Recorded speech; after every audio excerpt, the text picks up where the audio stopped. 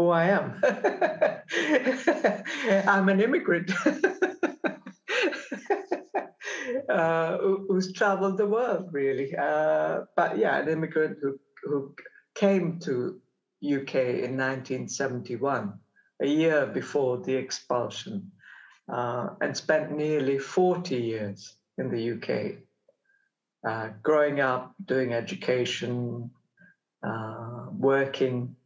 And then in 2009, my partner and I moved to Crete, the wonderful island of Crete in Greece.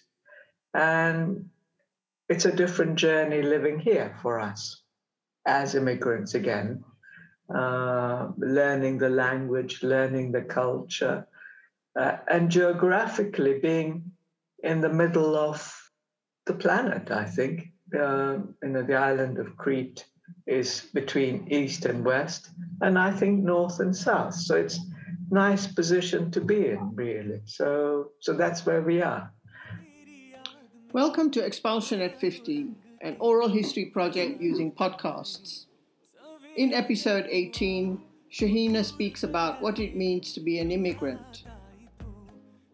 As an ardent listener, she also critiques the podcast series.